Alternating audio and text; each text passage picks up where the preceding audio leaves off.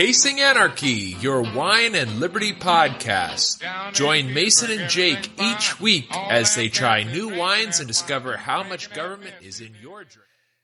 That was a really loud intro, at least for me. I don't know if it was for you. Perfect volume for me. Okay, I realized that the top of this allows me to adjust the volume of the can clips, and I clicked toward the top, which made it really, really loud for me. So, as the intro said, welcome to Tasting Anarchy. I am your host, Jacob Lindsay, and as always, I'm joined by Mason Joseph. And today we are going to be continuing our examination of Pinot Grigio, and this is the one that I chose this week, and we'll get into this, and I will tell you, Mason, after doing a bunch of research of this, I am kind of confused now about Pinot Grigio, and more so than last week, because this week we have our featured Pinot Grigio is from Oregon, and when I was looking up Oregon Pinot Grigio, they give very different information than what I was presenting as the truth last week. So, okay. We'll get into that a little bit, but before we started the show, you were going to tell me a story about Cabernet Franc, which is one of my favorite grape varietals, probably my favorite grape varietal, and one that you enjoy quite a bit as well. And so I figured let's go ahead and get into that story real quick before we get into Pinot Grigio. So as you know, I went to the Eastern Shore a couple weeks ago, and there's supposed to be like multiple wineries on the Eastern Shore, but I only know of one that I can really find, and it's Church Creek by Chatham Vineyards or Chatham Vineyards. So I got a bottle of their Cab Franc. Now, much to my chagrin, it's not a pure Cab Franc. It's 80% Cab Franc, 17% Cabernet Sauvignon, and 3% Petit Verdot. And one of the things that kind of frustrates me about this vineyard is like their Merlot is 88% Merlot and 12% Petit Verdot. And then their Vintners blend. This is the one I got you the winter blend from. Oh, yeah. Yeah, they've got, but like, you can't get a bottle of Petit Verdot from them, and you can't really get a bottle of Cab Sauv from them. So, and for me, like if it's Cab Franc, I want it to be Cab Franc. So, but it's they're probably an hour and a half from my house because they're like 20 minutes from the campground. The campground's like pretty much 50 minutes door to door. Yeah. So, went out there, got a bottle of their 2018 Cabernet Franc, and I was like, okay, I'm going to open this in a couple of months and enjoy it, just kind of like a winter's wine is kind of my idea with it. Because at the vineyard, it's a little rough, you're doing a sampling, and like my wife didn't go with me, so it's just me. So I'm kind of like, I guess I'm just going to drink these shots of wine and get out of here. Because like, they've got a cheese plate, which I don't really want. And they don't really have anything else to do because it's COVID time. So no one's out there playing like cornhole or something where I could, try to join in or something. Like I'll find a way to join the game if somebody's playing cornhole generally. Right. Like I enjoy it. So so my cousin came over because it was my uncle's birthday. So she and her parents came down.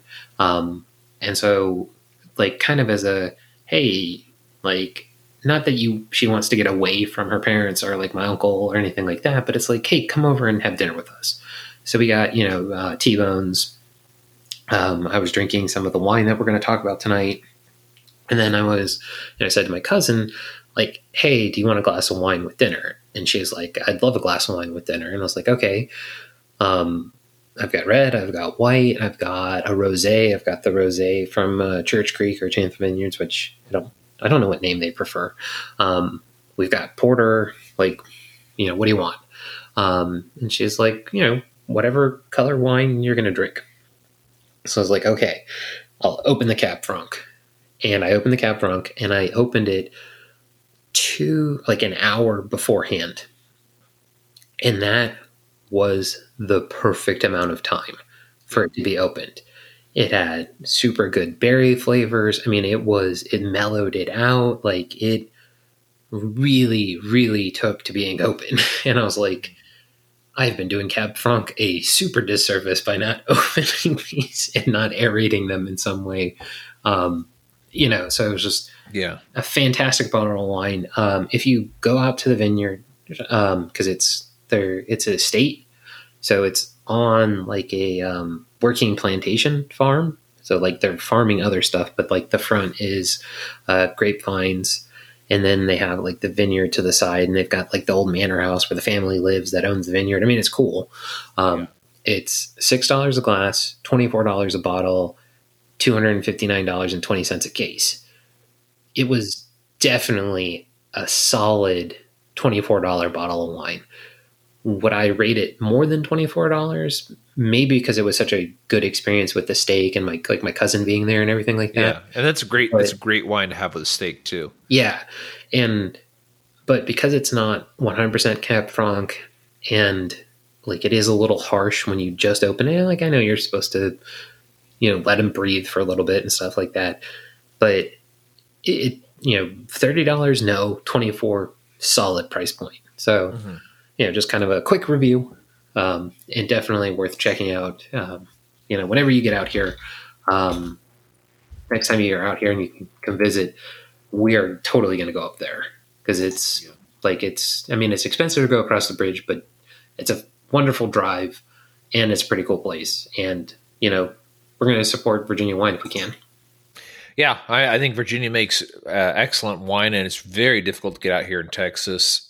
And Cab Franc in particular, I think Virginia does really well. On like the white side, I think Viognier in Virginia is excellent, and on the red side, definitely Cab Franc is up there in my top recommendation, I guess, of wine that comes out of Virginia that I think is exceptional. And what's really interesting about Cab Franc is it really does express terroir in a very good way because it's so extremely different from region to region. And I did like a mini episode, I mean, probably at this point, almost 2 years ago.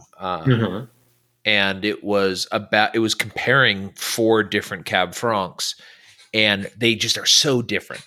And Virginia, I would say I put maybe on the more bold side of the Cab Franc, but then you've got like Finger Lakes region in New York, which is more delicate. My personal favorite, Loire or Lawyer, however you say it, Loire, I think is correct. I think Loire is correct, but either way. Yeah, I think that's my absolute favorite is probably Loire, but I also really love Virginia, really love Finger Lakes region. California can do a good job. Washington typically is a little bit too rough for me. And then Italy, I've not had a good one from there, but from what people tell me, it's very good. But it's just so different from everywhere. And it is one of the parent grapes of Cabernet Sauvignon. So if you're a fan of Cabernet Sauvignon, this is a great one to try out just because it does have a lot of those characteristics, but it's a little bit different. It's a little more subtle. Is it subtle is the right word? A little bit more subtle. Subtle. That I guess that's the word I was looking for, but it's more that it's terroir driven. I think Cabernet Sauvignon is a little bit more uniform from terroir to terroir, although it does express terroir. It does, but the Cab Franc is very loose. Like, exactly. Yeah, it's very much more dependent on how the wine was made and where it was made. Yeah, and that's what's I think one of the things I like about Cab Franc is, to me, it feels much more like Georgian wine, where it's like somebody hasn't been manipulating this necessarily like the way Cabernet Sauvignon is. Like Cabernet, but like that's also the thing is Cabernet Sauvignon is, as we already mentioned in this, is a daughter grape of this, and there's a reason for that. Like, you get a more solid product more frequently with Cabernet Sauvignon, and like I get it, like that's fine. But like you and I are kind of in that like experience phase of trying stuff, and like that's one of the things we like about Tempranillo is it's very terroir driven as well. Yeah, and it's like more not like. Aggressive is not the word necessarily, but it is. Yeah. I mean, I would say bold, like in your face a little bit. Like it's not difficult to pick out what's going on. Whereas Probably what I think we're going to get into today, to me, is a little bit more difficult. Which, if you want to transition, we'll get into Pinot Grigio, or Pinot Gris, as they call it.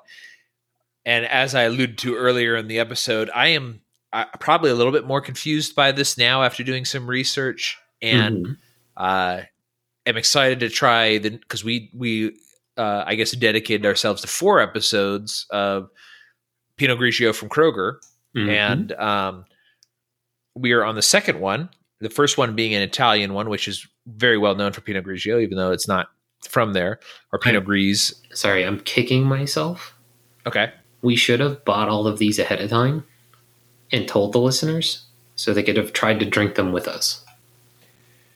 Yeah, that would have actually been a good idea. I didn't think about that. Let's do that because I want to follow this up with a Sauvignon Blanc review from Kroger, because there's a good variety of Sauvignon Blanc available, and I am kind of on a white kick right now, which is weird because most people go from white to red. I'm very much on a white kick right now. Like I feel, and I think I texted you earlier this week. I was like, I think maybe like climate wise or temperature wise, I'm like the inverse. Now that it's starting to get a little bit cooler here, I feel myself wanting white wine more, which is that's 98 degrees. So that's true. It was 90. It was 90, 98 or 90, 97, 98, almost 100 degrees today, and I am enjoying a white wine. But you know what? I think part of what it is, I was thinking about it today while I was swimming in the pool. I think it's because we're getting into fall, and a lot of those fall flavors are available. And I do think that Sauvignon Blanc and Pinot Grigio and a lot of the white wines do have that crisp apple, which is reminiscent of cider. And so what confused me a little bit when I was doing research is in Oregon, apparently, what is presented as Pinot Grigio or Pinot Gris is not always what Europe considers Pinot Grigio or Pinot Gris.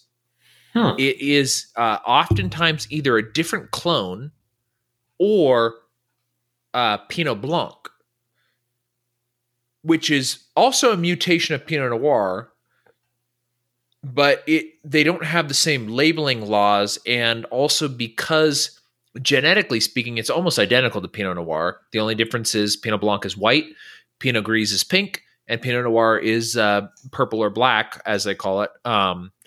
And so it's interesting, and it makes sense that they would be planting this in Oregon because particularly the Willamette Valley is so famous for Pinot Noir and makes very good Pinot Noir. And so they also produce a lot of Pinot Gris, Pinot Grigio, and Pinot Blanc. A lot of times they'll just call it Pinot Gris or Pinot Grigio. And so what we have today, I don't know what it is. It is labeled, I'll go ahead and say our wine now, and then we'll get into a little bit of the information about Pinot Grigio, and then I'll kind of recap what we said last week about it, and then a little bit about what Oregon is. What we're drinking this week was on sale at Kroger for $12.99. It normally retails for about $16. Vivino has it for $15, according to their they're saying this is the average price by user. And it is called Sprouting Horn Pinot Gris. It's known as Thor's Well. That's what's on the label. It's got kind of a bluish label with a boat on it. Thor's Well is the brand. So it's Thor's Well. Thor's Well is the brand. Okay. Horn Point Pinot Gris. Okay. Did you have the 2018? Yes. Yeah. Okay. We both had the 2018. Here's the thing. Pretty sure we've had this before. Really? Okay. I have a feeling we have, but I would have to go dig through and figure it out. But okay. Well, I mean, it was on sale, and you and I are both kind of inclined to buying stuff on sale. Yes. So it would make sense to me if one of us or both of us have had it. It's 12.5% ABV.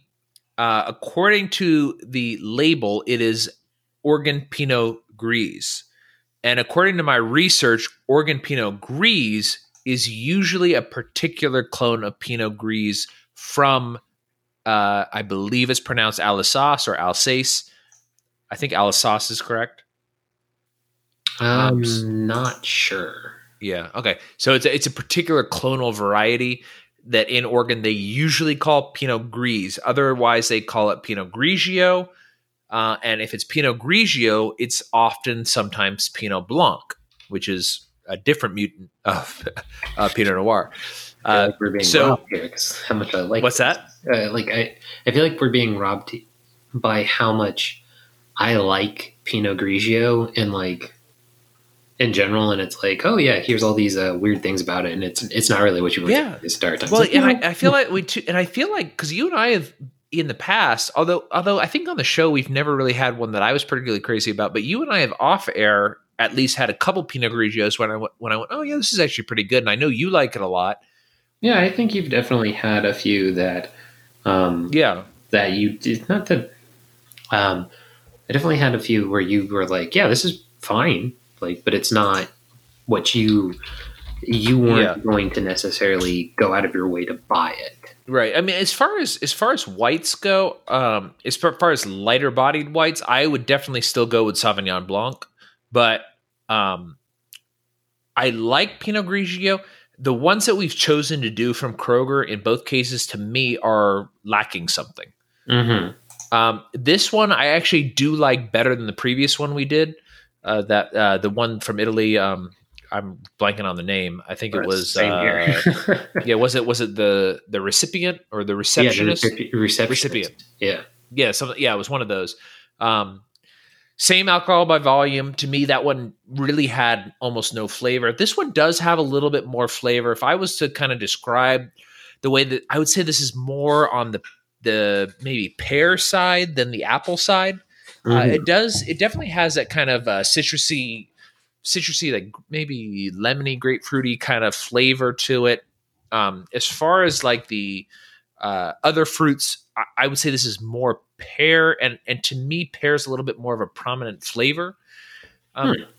According to the internet, like some people are describing this as minerally or loamy, like earthy. I don't detect that at all. I really just think this is kind of a fruity, citrusy, peary kind of drink. Mm-hmm. I don't know what you got out of this. I do see that this would actually be a really good pairing for something like kielbasa, like the cooked kind, or like maybe like a spicy dish, like something Indian. Like I could see this going with that because I think it would enhance a little bit of that. But as far as like just a standalone drink on its own, to me, not particularly amazing. I actually did buy it again. Like a lot of times I'll give a review where I said, well, I would buy this again. I did feel like after the first bottle, which I drank earlier this week, I felt like it needed another try. Like I felt like I did. There was something missing from it. Like I felt like it was easy enough drinking that I felt like I drank it too quickly to appreciate it. On my second bottle, I don't really think that's the case. I think it's just a very easy drinking wine. So if you were going to have something like a pork dish or a spicy dish that went really well with Pinot Grigio or Pinot Gris, this would be a great one to get because it is drinkable, but it's not particularly interesting on its own. I think it's a good food white wine. So let me ask you a couple questions. Mm-hmm. What temperature did you drink this at? 46 degrees. Okay. That's what my wine fridge is set to. Yeah, so I drank it at room temperature for the first glass, and my notes are based on my first glass. So smell very light, nearly nothing. Got like no smell from this basically. There was some white wine smell in it, but not a lot. Look, pale straw. I mean, this was almost as light looking as the recipient. The recipient was lighter looking. So this had a very slight tinge of gold, but pretty much white. Yeah. So taste light and coating of the tongue, plenty of back end acidity to me. So it had back end acidity and the burn kind of like it was a red, but not consistent throughout. Like it pretty much coated your tongue and then that kind of ended, and then just light fruit notes. Now I then had a glass after I put it in the freezer, but I didn't leave it in the freezer for long. And in the fridge, I felt that the fruit, but like when the first, like just basically nothing. Like when it was at room temperature, it basically didn't taste really like anything. Okay. When I had it cold or chilled for me, like yours is what I would call cold. Mine, I don't think my fridge is that. Actually, my fridge might be in that range. I don't know for sure. Yeah, like I would buy it again. I would maybe cook with it where I needed some white wine acidity, but I might go for a lower end Chardonnay for that instead of this. Yeah. Because this is one of those ones where I'm not saying it's like a mass produced wine or anything like that. But I have a feeling it's just kind of like I can't really find a vintner's website or anything like that. Now I'm using DuckDuckGo, so who knows if it's just DuckDuckGo being weird. But it didn't really bring up any results. So I have a feeling it might be not necessarily like a Kroger specific brand, but like I've never, like a few times I've gone to Kroger's website to try to look for products.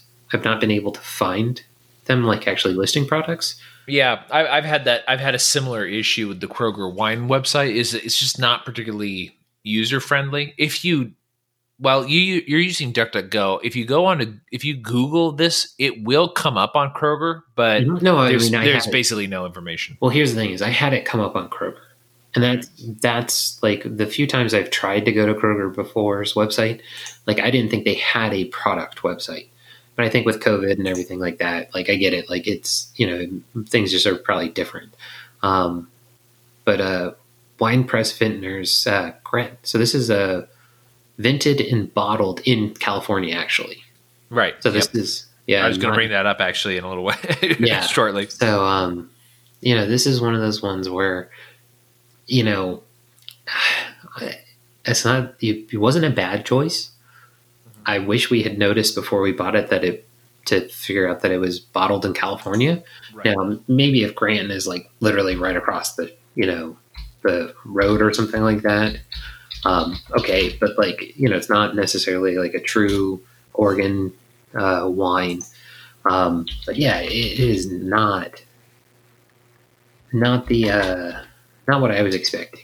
Like, yeah, and I think maybe in both cases with the Receptionist and with Thor's well, I made the decision to purchase this one. This one was my call on this, and it was for a similar reason to the reason why you chose the Receptionist. Is it was on sale, and it was on not an end cap, but there's like little like cup holders that are on the end of the wine thing. Like where they'll show their on sale wine. So at my Kroger, the one that I go to usually, which is down the street here, they've got these like little cup holders that kind of like stick out, and they'll put a bottle of wine that's on sale on that.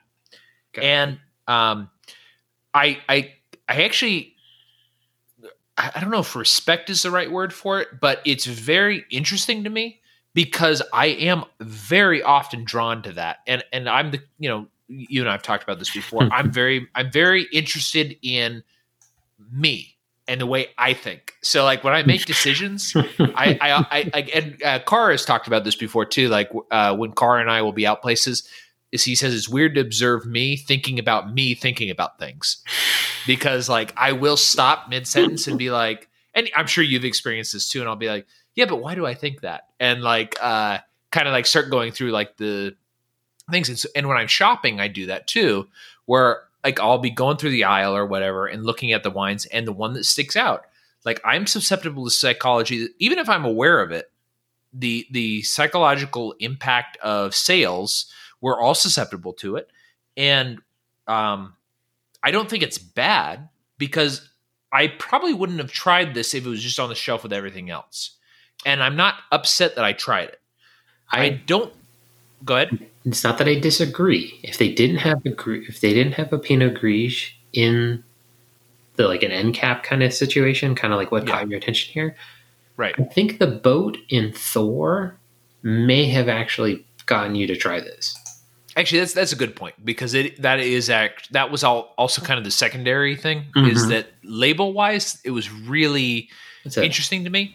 Like the color on the label is really nice. And here's the thing.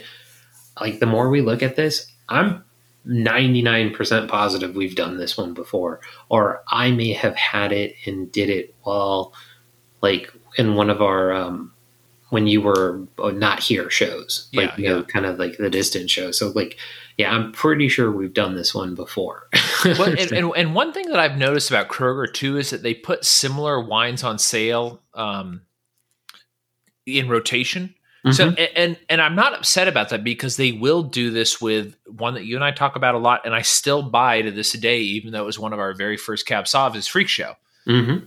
They do, usually it's about $16 a bottle. Occasionally they'll put it on sale for about $13, and for $13, Freak Show is a solid Cab Sauv. I still really like it.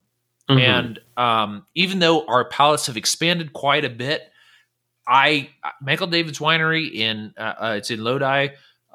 They do a solid Cab Sauv for that price point. Now, this week I'll surprise all the listeners who have been listening for a long time. I have no wine left. Wow. And I don't know if that's a surprise to you, but yeah, it is. I'm out. But, I mean, you also haven't mentioned buying wine in a while, like, yes. Volumatically. So then I think about it, it also makes a little more sense. And then also because, like, you're still not going into the office every day, right? That's right. And so I drink, usually I'll have a glass at lunch, and because I'm not going into the office. I wasn't even thinking of the consumption level. Yeah. But, like, I know things are more open in parts of Texas, maybe not necessarily where you live by comparison to the rest of Texas. But, like, the other thing is, you're not necessarily an impulse buyer, but we're both impulse buyers. Sure, so, of course, like, yeah. Being out and going like, oh, I wonder what, like, I'm near the Total Wine. I don't have anywhere to be. Let me go in. And you're right. So, like, I think there's also been a cut down on that because you're not traveling to the office. That's true. And especially now that we've moved, because we moved right around the beginning of COVID, I don't have really any Total Wines or any liquor stores that are, well, actually, if I was going to work, there would be one in between me and work, but because I'm not going to work anymore. And you're right. Yeah, it's the COVID lockdown. It's because I'm not traveling. So there's not like hey, I've got 20 minutes or whatever till because I'm a software developer, so my schedule is pretty flexible. Sometimes if, like, I finish something that I'm working on and I don't really want to work much more, and I look at my tickets and I'm like, well, none of these are about 20 minutes left, and it's about 3:30. Yeah, I'll just leave right now. And if I feel like picking something up tonight, I'll pick up something tonight. If I leave 30 or 40 minutes early, sometimes on the way home, I'll just stop somewhere because, I don't have anywhere I need to be. And like you said, like, it's just kind of like, well, might as well go in and browse. And Victoria doesn't like wine. So if I have time, I'll go and browse for a while. And actually the other day when I picked this out the first time, Victoria didn't come with me to Kroger. So I had a little while and I just kind of looked around in Kroger, and because I had a lot of time, I was scanning things and was just like, I don't want to buy anything here because it's all too expensive. But this was actually a decent price. It's a little bit cheaper than what Vivino rates it at. And there's a couple other things too, but yeah. So yeah, you're right. I think that was a very long way of me saying you're correct, Mason. I think it's because of the lack of travel because of COVID, is that there's just a lot less opportunity for me to go look at stuff and buy it. And so my at-home supply, and what's weird about it to me, and I'm a little bit not unfortunate, like it's so like earlier this week I had about $100 bottle of Cabernet Sauvignon. Mm-hmm. Victoria had a sip, didn't like it, even though it had been aired for a little while. She does like Cab sometimes, but she's very particular. It's mostly 2014 Oakville Cab Sauv is her thing. And yeah, exactly. It's very specific. So I opened one. I thought it was excellent. It was a really great Cab Sauv, but I finished the bottle that night. And it's one of those things where I wish I had a cheaper bottle open, because I probably could have had that first glass, really enjoyed it and then switched to something a little bit cheaper for my second or third glass. And I ended up drinking the entire bottle because I liked it so much, and not because I liked it so much. It was because nothing else was there. And it was a really good, I should actually review it on one of these episodes. Maybe I'll do a mini about it because it was very good. And did I ever do not Petite? My mind is going straight to Petite Collide because I know I've done a Petite Collide review, which I also finished my last bottle of Petite Collide, I think last week. But yeah, anyways, that aside, we'll get back to Pinot Grigio. Yeah, so I think that's kind of one of the things that's been encouraging me to reach out a little bit more into other areas, is because we don't really go to Total Wine. We don't go to anywhere near Total Wine very often right now because of the lockdown, mostly because we're both really prejudiced against the masks and we just don't want to do it. So we just don't go anywhere. And which, well, we'll get into that another time. But so a lot, I keep going off on these like, oh, we can get into that another time things. But it's been basically Kroger is where I go mostly now. That's this place. Occasionally the Whole Foods is nearby because they have a better fresh herb selection. But Kroger is really, as far as reasonably priced wine, the only one that I'm frequenting at the moment. And I think that's good for this segment because we've gotten 2 Pinot Grigios, which I think for the price were both fair. For what I want to drink, so far for the price point, I still would go to Sauvignon Blanc as far as white wines. I think personally, we need to, like, because it'll be my pick next in theory. I'm going to do my best to try to get one that's actually $19.99. And if I can get one that's on sale to $19.99, even better. Yeah. And I think that probably will improve our experience quite a bit. But I think that people who listen to this that are interested in a white wine that's acidic, actually, a mutual friend of ours and friend of the show, Rollo McFrugal, has he ever been on our show? McFrugal, yeah. Yeah, because I haven't been on his show, I don't think. Yeah, but you and him were on the show when I was not on the show, I think. Yes, and yeah. Was that his first appearance? Goodness gracious, I think it might have been. Okay, we should have him on again because he is an excellent cook, but he will text me occasionally and ask for a pairing. He had recently, it was a green pesto with pasta that he was eating, and he was asking if this particular rosé he had would be a good pairing. And it was a dry rosé, so it was, to me, was fine. I would have gone with something like this much more for a green pesto than a rosé, a dry rosé. I don't know what your opinion of that would be, but I know that he listens to the show, so it'd be interesting for you to say what you think about that. You know, my opinion always is to go would be probably a red, even with a pesto. Okay. Because I think pesto is kind of an overpowering flavor. So, interesting. Okay. And I think you're drawn to this because of the acidity against that's exactly why. Yep. So to me, if you went like Freak Show would be acidic enough. But I don't think it has a lot of the standard Cab Sauv flavors. Like, it's got, to me, more the minerality to it. Sure. That I think would go well with pesto. But I also think a Tempranillo, Old World, not New World, but Old World, like Rioja or something like that. Yeah, Rioja, or Grenache. So both of the El Pastor, the Thinkers, the ones that I get, like both of theirs would be good in their background. That was a good one. That El Pastor, I remember that because I got that after you recommended it. I thought it was very, very decent for the price point. Yeah, exactly. It's a both like their Grenache and their Tempranillo. I don't think you like the Grenache as much, but the Tempranillo, they're both really good. They both have the acidity, and I think even some like Merlots, you could get in there kind of a cheaper Merlot, but not like a super cheap Merlot.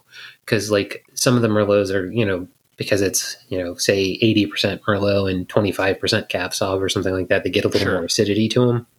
Yeah. That's kind of where I would go. But I mean, like, I don't really eat a lot of pesto pastas. Mainly, I don't know why. Like, I think it's because, like, I always think somebody's going to sneak cheese in them. And, right. Like, yeah. It's stupid, but that's kind of the thing. And I feel better, like, biologically a lot when I generally don't have all that much dairy anyway. Like, sure. But it's weird. Like, I don't really mind milk that much. And I don't necessarily have issues with, like, certain fermented milks. So, like, the Skyr yogurt. I had that sheep's milk yogurt today, and I like that. Yeah, it was weird. Something was different about it. Yeah, and it was kind of like, I don't like this at first, and then I was kind of like, yeah, this is good. It's not as, like, sour as the Skyr, but, like, that's what it is. But yeah, so that would be kind of where I would go. But yeah, I mean, like, I'm always up for having Rolo and team on, or let's have him on. I'll see if he's cooking anything new, and then maybe we actually. I mean, he's Italian. I'm sure he's interested in trying Italian wine. So the next Italian wine we do, let's maybe have him on, and then we can kind of talk a little bit about food too, because I'm also expanding my food, like my cooking. I think really a lot of it is. What's that? Speaking of cooking. Yeah, I mean, I've really been cooking a lot more. I'm gonna get I think I want to get a smoker, because I think that although I do have the griddle, it's more diverse than I think just a regular charcoal grill. But I think that it is lacking that smoking aspect that charcoal grills sometimes can have. And I think we'll kind of expand that a little bit. But speaking of cooking, let's go ahead and play our advertisement, because I need to step away real quick. So you fill the dead air after the advertisement is done. Okay. Yes. So I will play it right now. Hi, folks. Dan Reed here, the host of the Culinary Libertarian Podcast. During the show's tenure, I've spoken to celebrated authors of baking and economics. I've chatted with bakers and chefs and libertarians alike to introduce you to people who provide a mix of ideas to build your skills in the kitchen, as well as tempt your appetite toward liberty. Type culinarylibertarian.com/podcasts into your browser search bar and subscribe on your favorite podcatcher. I look forward to hearing from you. So that's the Culinary Libertarian. Jacob, he recently released the Culinary Libertarian recently released a cookbook, and Jacob has it, and he's been kind of learning from it. The cool thing about the cookbook is it teaches you, like, a technique with each recipe. So it's not like, hey, we're going to do things on squash. It's like, here's a technique and you're going to learn it in there. So that's right. Yeah. Yeah. It's a great book. It's available on Amazon. I've cooked a couple of recipes from it so far. I'm going to try a couple of soup recipes in the near future. And, I'll let everybody know. And actually, we should have Dan Reed on. I think I've mentioned this a couple of times before, because he also gets wine from Last Bottle Wine, which, if you're interested, you can get a discount by going over to tastinganarchy.com and using our Last Bottle Wine link. You'll get $10 off your first purchase. And it also gives us a kickback so that we can get kind of more interesting exotic, I wouldn't say exotic wines, but a little bit more high priced wines that we don't normally get. I know that I've sent you a couple of them, Mason. One of the ones that you really enjoyed not too long ago, and that I think your wife really liked was that Tuscan Rosé. One of my favorite rosés I've ever had. Yeah. And it's not expensive. No, it's not. I think it was like $8 or $9 on Last Bottle Wines, and I think it normally retails for like $12. So it's an easy $20 rosé. Like, it was very good. Yeah, it was actually the first rosé that I had, I think, that made me more interested in trying rosé. And because I always kind of think of that as more of like a kind of a white girl trash wine, but it's it really. Rosé. Yeah. What's that? No, I was laughing at what you were saying. It's an interesting technique that is not often applied in a way that you and I particularly care to try. But exactly, there are people who can do really interesting and nice things about it. So the wine that we had, Thorswell, blah blah blah Point Pinot Gris. So do you know Grayton, California, or Grattan? Grattan. I don't think so. I can look it up real quick. Well, no, I've already done it. So Okay. it's basically at the same, like there's a, Santa Rosa. Yeah, I do know Santa Rosa. It's like, Sure, yeah. I mean, California wise, it's probably 40 minutes away. Got it. Okay. But like, I mean, it is. Oh, I see. This is yeah. like in this is just like basically north of Napa, kind of maybe northeast of Sonoma. But yeah, like I'm sure it's because Google's spying on me. But even though I'm using Brave and was on DuckDuckGo, but I went to Google Maps, and like pretty much the only thing that they're advertising food wise is wineries. Like, oh, okay. Yeah. It's Charvale Vineyard, Bowman Cellars, Paul Hobbs Winery, Furthermore Wines, Dutton Estate Winery, and that's just kind of in the town itself. But if you like zoom in, more start popping up and stuff like that. Sure. But there's actually a Bordeaux Vineyards that's listed out there. But it's in Sebastopol, California, which is, just those goofy little California names that, like when my wife tells me she goes out to work in one of these little goofy towns in Virginia, and I always tell her that's just a made up place. Like, right. You're just making up places again. And she's just, she's like, you've lived here, like you're pretty much your entire life. Like, how do you not know these things? I'm like, yeah, made up bullshit. Well, I mean, if people are interested in kind of the lesser known parts of California, I do get into some of them on the California in Exile, which is a new podcast I'm working on. I'm hoping to have you on and your wife on at some point to talk about some memories from Stockton and from the Bay Area. Recently, I talked a little bit about La Honda, which is where a camp that I used to go to is, and one of the most beautiful parts of California. I mean, California, it's just full of beautiful parts, which makes it so sad. But if you're interested in a little bit of that, I mean, we get into it a lot in this show because California is such a wine-centric state, but especially in the United States, as far as our wine industry goes. Well, it's like we just can't shut up about California no matter what. That's true. So, I mean, it bums me out so much because I do love it, but let's go ahead and get back a little bit. Let's rein things back in and get into Oregon Pinot Grigio a little bit. So I don't have a whole bunch of pinpoints for this, but let's go ahead and review briefly Pinot Grigio in general. So Pinot Grigio, normally known as Pinot Gris, Pinot Grigio, Pinot Gris, kind of interchangeable. Also in German areas known as Grauburgunder, because it is believed to have originated in Burgundy, which is very famous for Pinot Noir. Pinot Grigio, also a clone, almost identical genetically to Pinot Noir, but just slightly different, which makes it a kind of a pinkier color. There's also Pinot Blanc, which is also almost genetically identical, but it is a white colored grape. So that's those are kind of the things that we learned a little bit about Pinot Grigio when we were doing the previous episode of this. With Oregon Pinot Grigio, as I alluded to earlier in the episode, it gets a little bit more complicated because they do put a little bit more emphasis on Pinot Gris versus Pinot Grigio, but Pinot Grigio is also different Pinot Grigio and Pinot Blanc sometimes get blended together. They're sometimes the same thing, that's not the right way to put this. They're sometimes labeled the same thing. So genetically they are distinct, but they sometimes they'll conflate the two. So Pinot Gris is usually indicative of a particular strain or a particular genetic clone, and it is also indicative of a particular technique that is more along the lines of what they're doing in France, Alsace in particular. If it's Pinot Grigio, usually that's more along the lines of the technique that they use in Italy. And it can sometimes be Pinot Blanc, but is often labeled Pinot Grigio.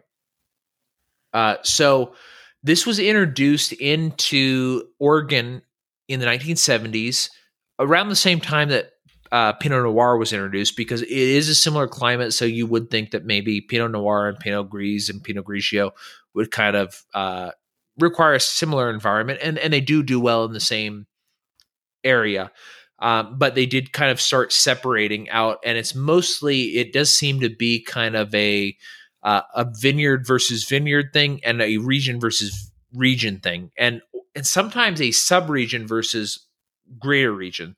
So Willamette Valley is Oregon's kind of main area for producing wine. There's also a little section that is the Columbia Valley, but they don't really do this there.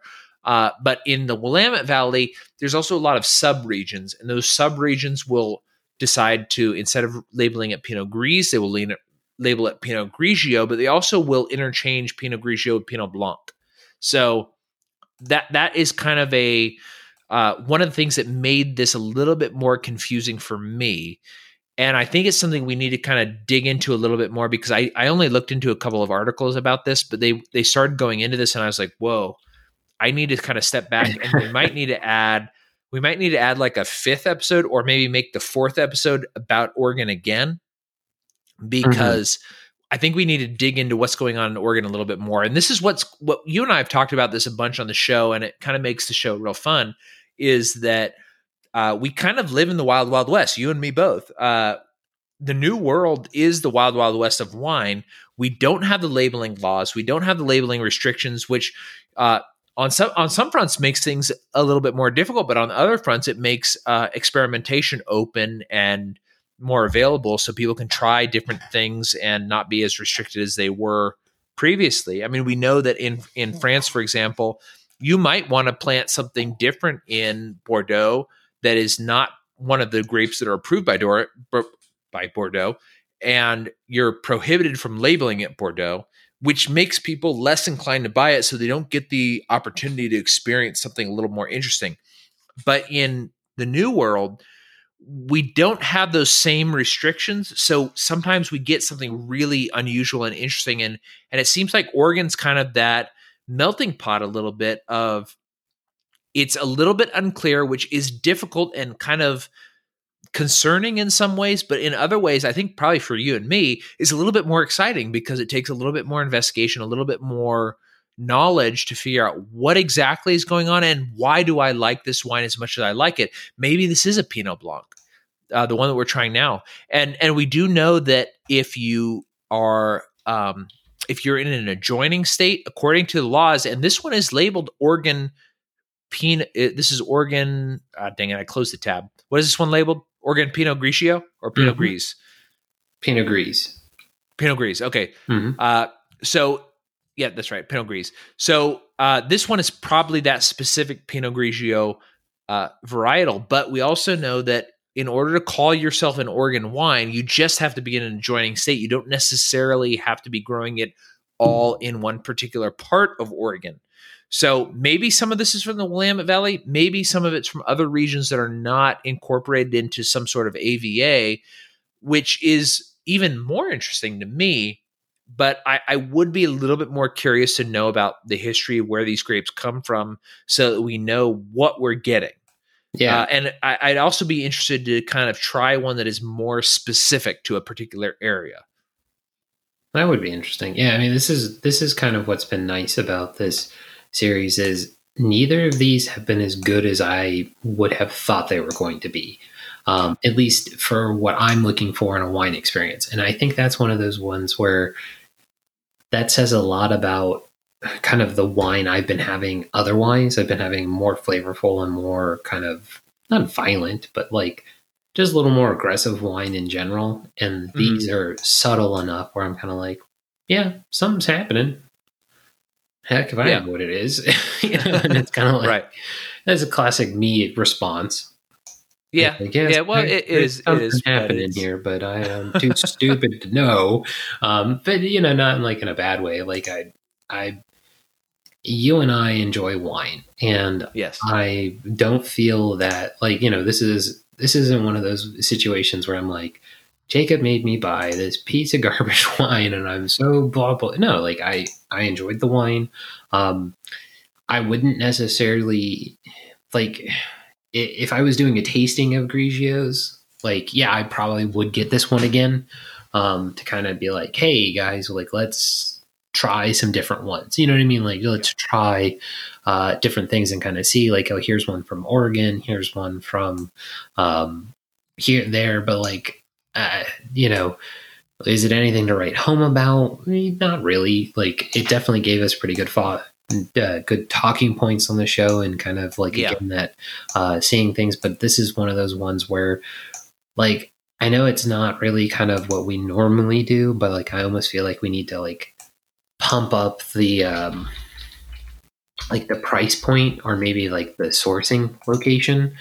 And only because, like, I'd like to see, like, this is one of those ones is like, how much are we getting that's terroir and that sort of thing, and how much are we limited on just price point? Because, like, you were going into like, what could like the naming point be and everything like that, to be like, not to disparage the winery necessarily. I don't think it's any of that. I truly think it's just they went with a naming convention, and I think it's mass produced. Like, I don't think it's a because like, I looked for the winery on the Graton website, and like, it's bottled under some like one of the sites I had open had its like both sides of the bottle, and I'm not seeing it now. But basically, it made it seem like there was more to it, like, or like it's bottled by some other place. And so to me, it's definitely not. That would be very interesting because, as you and I both know, there is a purchase, especially with Texas has this a lot, and Oregon seems to have this a lot. Probably Washington does too, and I just don't know a huge amount about it. Who would be Jackson Blood. We should ask him about this, but he's been in exile out of the country during COVID times. Wait, he's actually out of the country? He is. He's I don't remember what country he's in, but he is out of the country. He just got stuck somewhere else. COVID happened. It was difficult for him to come back, so he just decided to stay. So I don't know much more than that. Jackson Blood. Yeah, he's so interesting. I'm going to try to get. I'll try to get him on the show again. Because, he's as we have said every time he's on, he's so interesting, and like, I mean, obviously, like, I mean, I know the guy.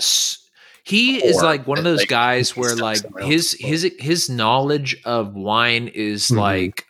Is like when it's like if you or me were to go into, like, you and I have a passing knowledge of like history and economics, but if like we were to sit down with like Tom Woods or somewhere like that, somebody like that, we could kind of maybe ask questions, and it would make the conversation continue, but we don't have the level of knowledge to elaborate on things that like that he has. Like, he's a great guest and really interesting guy. I'm hoping to have him on again.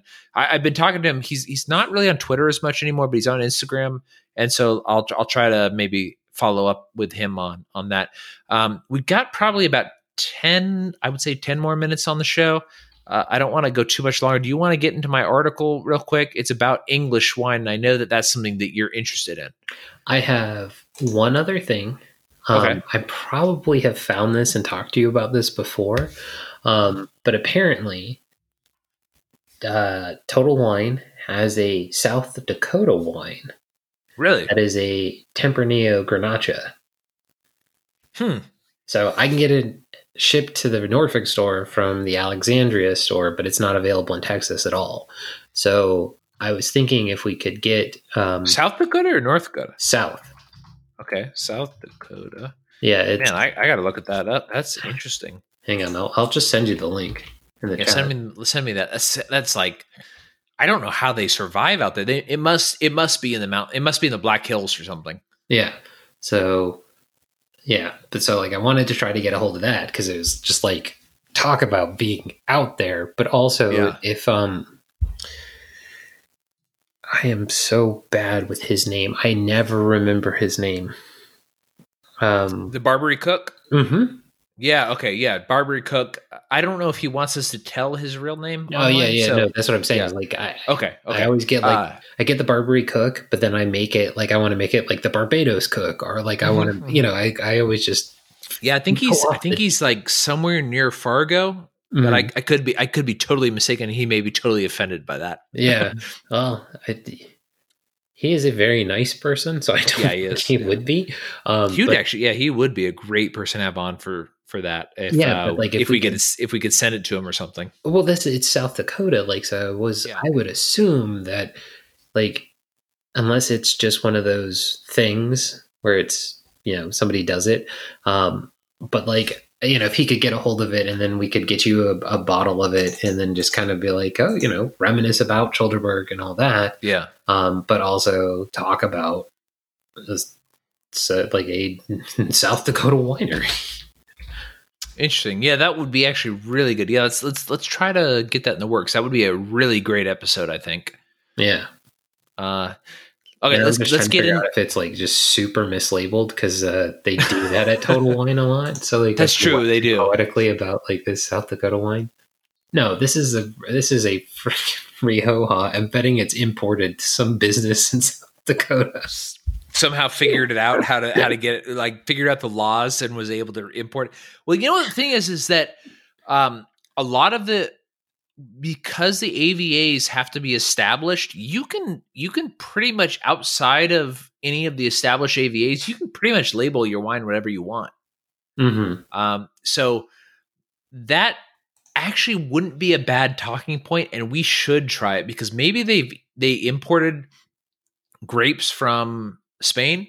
No, and this is an actual Rioja, like Dominion. It's okay. Like, it's got this, like, I don't know if it's got the sticker, but it's got the Dominios Ocean Diorzian, like it's got the whole thing on it. So like it is. Man, I am super interested in that actually. Now that you've mentioned it, I really just want to try to figure it out and figure out, because like that's one of the things that's really interesting about wine from yours and my perspective is that because of all of the government involvement in it, it makes things in some ways less convoluted, but in other ways a lot more convoluted. Yeah. And what I think is always so fun about this is it's like how often that like Total Wine just has wrong information.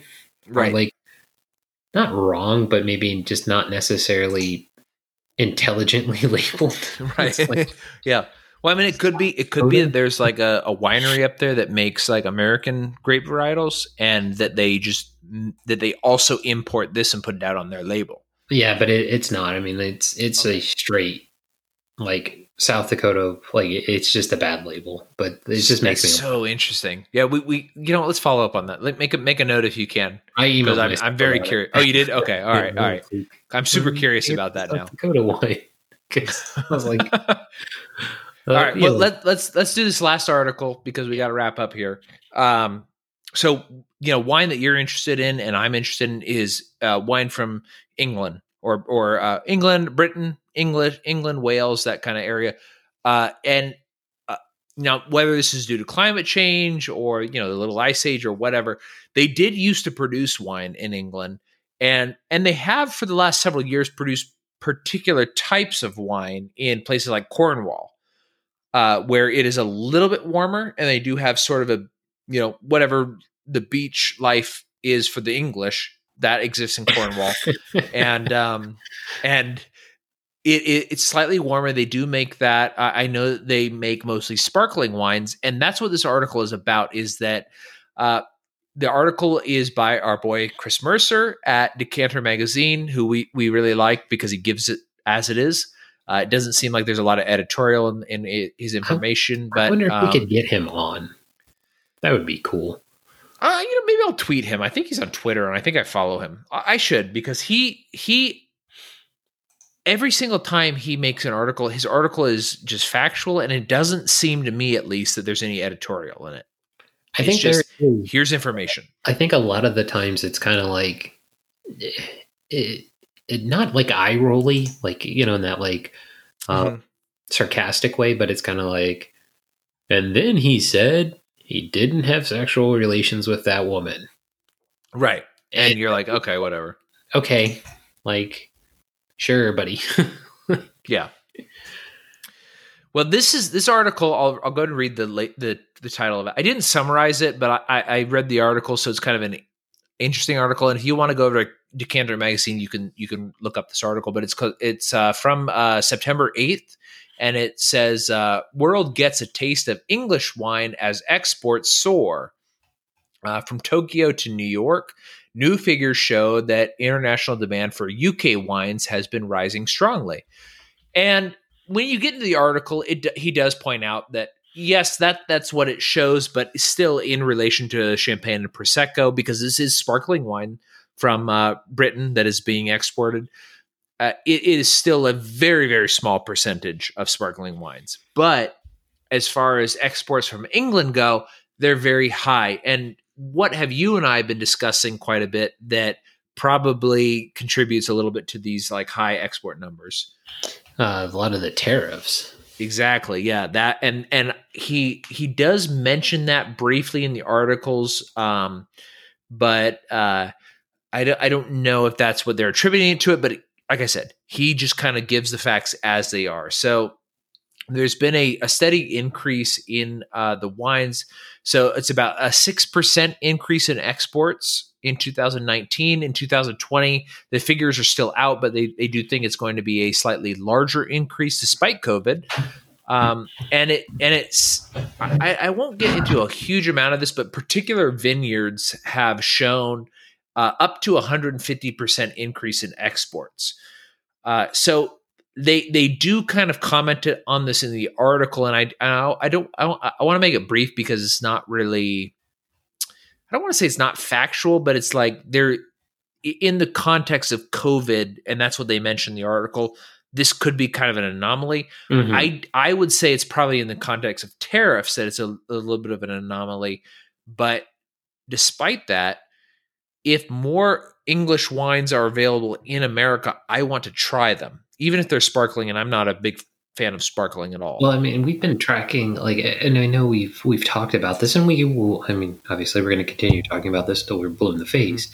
But we talked about this kind of happening, this being a thing for a long time now, and we've been interested in it, and we've been following it, mainly, because of Chris Mercer's articles, trying to get a hold of some of these British wines, because we're very interested in Britain, we do. Yeah. Not Britain, but Great Britain as a whole. I mean, you've got heritage there. I've got some heritage there, but having been there in both, it's a very nice and fun place.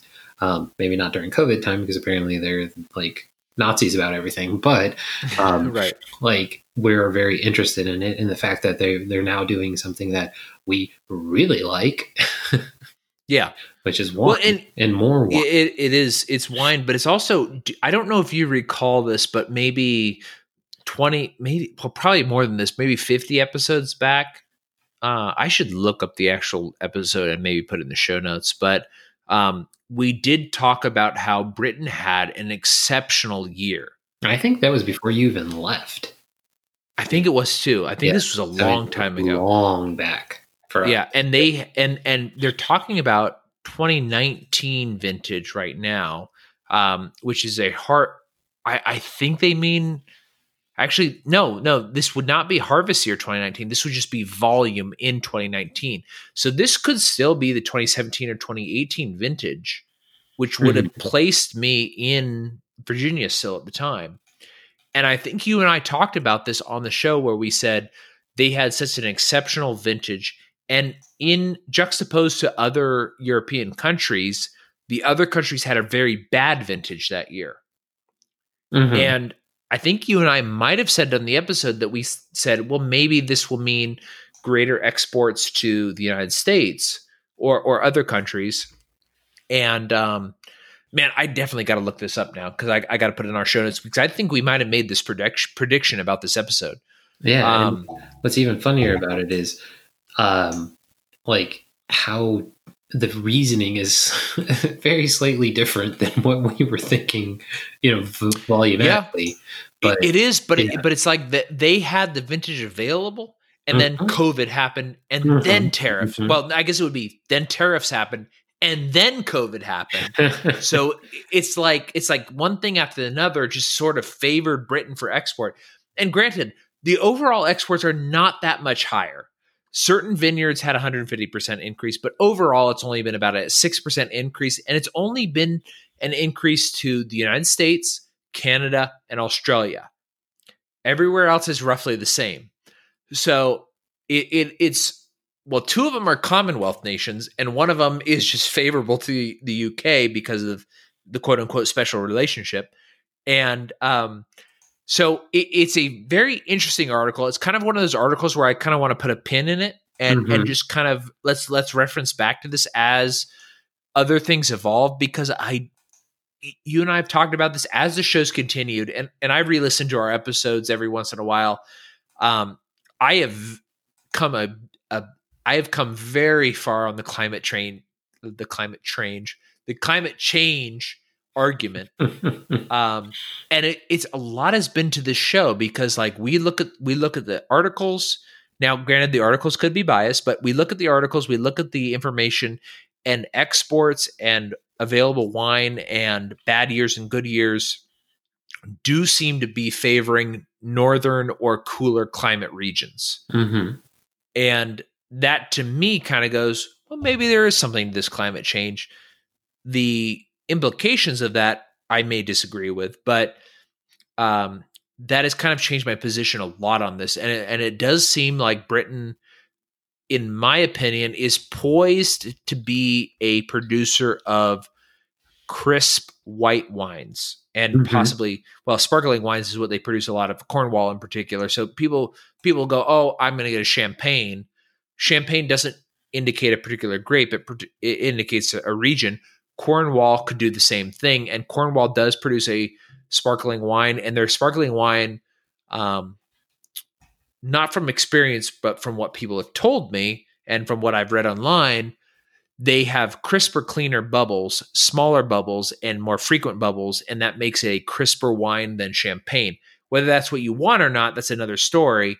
But keep in mind that Britain did invent the thick glass bottles that made champagne possible, and now Cornwall is also producing that sparkling wine, and that may be the new celebratory wine if the Trump era continues. Which we're getting very close to the election. Trump doesn't drink; he's a teetotaler, but he is very unfavorable to France, and especially tariff-wise, unfavorable to France, unfavorable to the rest of the EU, but actually interestingly favorable to Italy, which is why Prosecco is up in imports, and also very favorable to UK, who is leaving the EU or in the process. So this is going to be a very interesting watch of the American palate when it comes to sparkling wines, because you've got the Italian wines where they make Prosecco, which Prosecco is a different method than the way that France does it with champagne. And then you have Cornwall, which is a very similar method to champagne, but according to them, they argue that they're making a more crisp and smaller bubbled sparkling wine. So it may be that you and I, when we are having some sort of celebration in the future, will be popping a cork of Cornwall and not popping a cork of champagne. Although I don't like sparkling wine in general, so maybe we'll be popping a cork of Freak Show. But knowing us, we like. I think if it was smaller bubbles, I think you might enjoy it. But yeah, like I think we would be popping like whatever we could get our hands on. But yeah, I know what you mean. Actually, if you and I were celebrating, I think we've established this now, is that it's going to be Pinot. That's our celebratory wine going forward for in perpetuity. And on that note, let's wrap up the episode.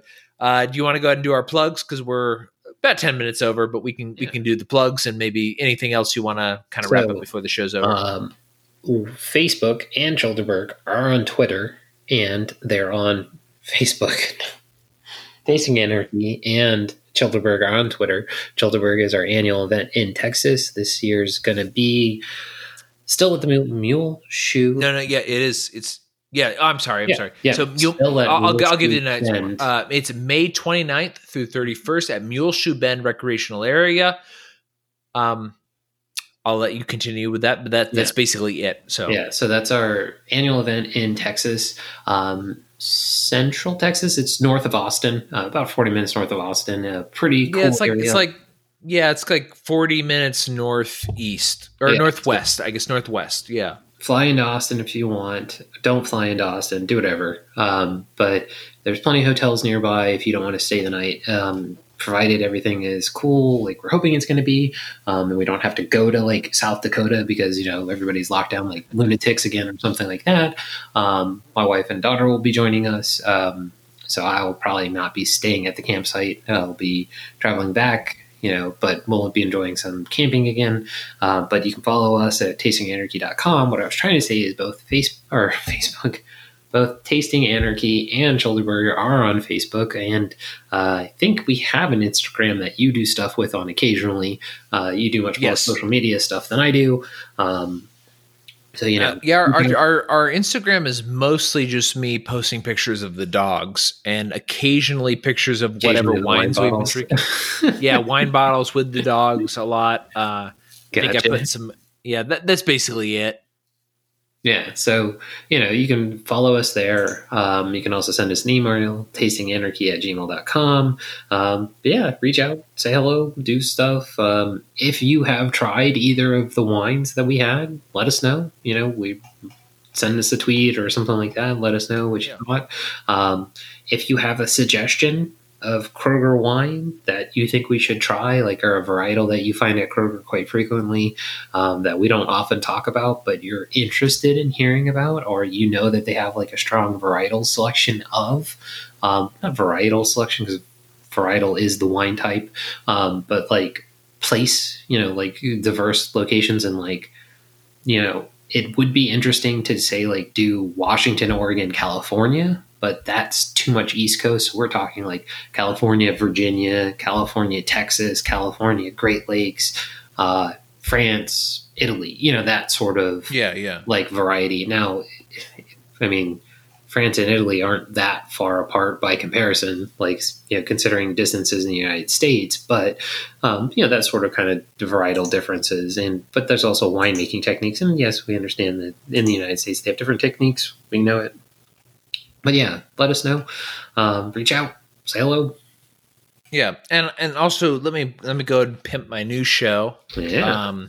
Which Mason will probably be a guest on in the near future, and so will hopefully his wife. I don't know if she's interested in being on the podcast. Okay, good. It's called The Californian in Exile. I've got 5 episodes out right now. The 5th episode it does feature me a little bit, but it's mostly me doing introductions and stuff. But it's my grandmother and my mom talking about a particular place in California. And my grandmother is very old, and she has excellent memories of California in general. So you don't want to miss that episode. Check out on Twitter, The Californian in Exile, and check out, I think it's on most of the podcatchers right now, but it's The Californian in Exile on most podcatchers. I'm working on the website right now.